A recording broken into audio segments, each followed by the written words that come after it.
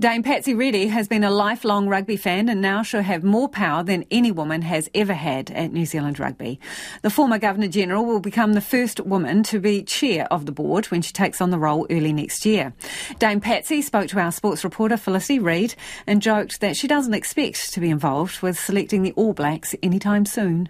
We've all got views about who should be in the teams in black, haven't we? Let's face it. But, I still remember as a teenager being absolutely in awe of B.G. Williams. He was my absolute hero back in the day, and I grew up in Hamilton, which is a pretty proud rugby city.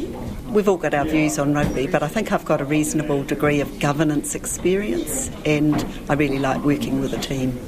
And I always work with teams that I respect and work well with, and I'm pretty sure we'll have that with New Zealand Rugby, both at the board and executive level. And coming in at this time where women's rugby really is on the rise in New Zealand, is that pretty important to you as well? You've spoken about wanting to take it forward and capitalising.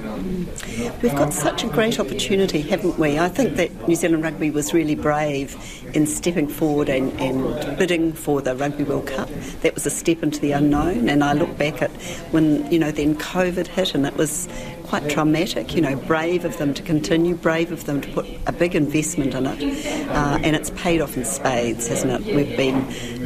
It's been magical, but we don't want to lose that. We don't want to lose that magic. We don't want to lose that crowd experience. All those people that have never watched rugby before, but now find it something they want to follow.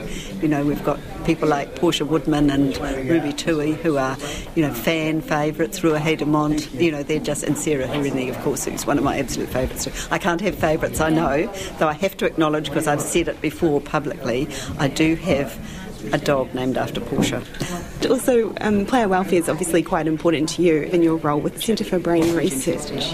Is there anything that you'll be able to bring from those dual roles? I can bring the connections of the experts, and I know they're already working together.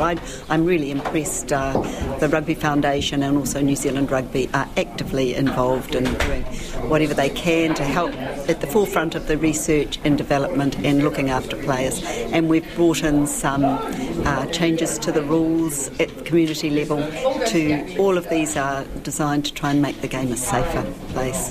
Everything's, driving a car, is risky, and so there are risks. It is a contact sport. We need to set up our players to be safer, and that transitioning women and girls, but also boys, into a tackle sport is something that I see as really important. There's the right way and the wrong way to do these things, and that makes a big difference.